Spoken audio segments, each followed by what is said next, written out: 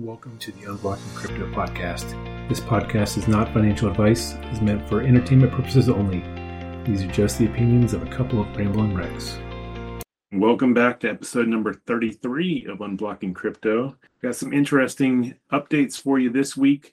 The first one, let's talk about Cardano. The Vasil upgrade is happening on the 22nd of September. Hopefully it goes well. All the expectations are for it to go well, but it'll bring Cardano to their next level of update. The other interesting piece about Cardano is they just inked a deal with the country of Georgia to do a national wine registry. So that should be interesting to see how that goes. In other news, Best Buy has now partnered with Ledger to sell hardware wallets in their stores. So that's kind of exciting to see that you can go get a hardware wallet at any Best Buy now. And on the heels of everything going on with Voyager and Celsius and HODLNOT and everything like that, that this is more important than ever to own your own keys. The other good news, Celsius has announced that they expect their claims process to begin soon. It sounds like we'll hear more in early October. I think their next hearing is around the 7th of October. So expect more then. And I think I also saw that one of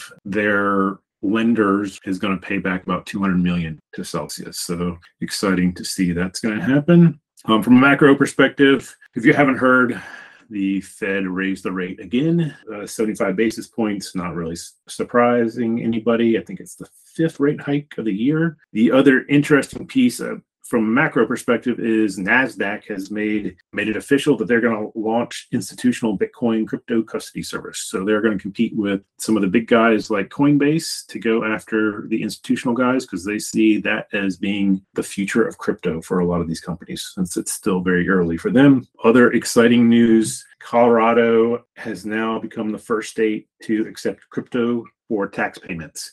There's been some other states in the past. Ohio started it, I think, in 2018, but they only allowed businesses to do that. And I don't think it took very well, but it is now becoming individuals are allowed to. I think Florida and Wyoming and maybe one other state are theoretically not far behind in a lot of that. It sounds like it'll be more than just Bitcoin, Ethereum, and a few other cryptocurrencies as well. And I think they're mainly doing it with a partnership with PayPal. If you look at some of the most bullish countries in the world on crypto, Nigeria actually comes in at one of the top spots. What's really intriguing is if you look back a couple of years ago, they had about $2.5 billion coming in fiat currency from other countries. And they have since changed that to where only about 55 million comes in through the regular, normal Western Union type way, which is about a 98% reduction. And that has transitioned all over to crypto. So a lot of the banks have struggled to make this work and put some rules in place to not allow it, but the country is kind of revolting against it. And it is very intriguing to see how many of them are all about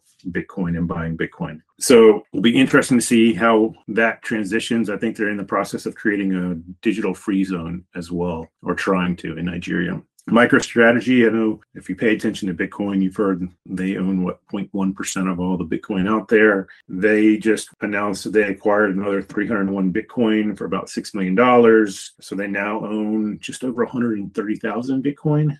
They've spent about $3.97 billion on that Bitcoin, and it's worth about $2.45 billion. And even the CEO has stepped down from the CEO role to become more of an executive director, but he is kind of joked about if Jeff Bezos would have sold when Amazon dropped like 95%, he would have made a huge mistake. So he's in it for the long term, and he still expects good things to happen. White House, they had about 6 months ago asked for a bunch of different groups to come out with a crypto report. That did happen. One of the interesting pieces to that was that they noted that Bitcoin mining had the ability to stabilize the grid, which is really intriguing to hear. There's still, I think, a lot more details to come out of that, right? But that was one of the key takeaways there. And this is probably one of the first weeks that I haven't really had a lot of updates on NFTs, but things are still proceeding down the path from an NFT space pretty well. And I'll continue to provide more updates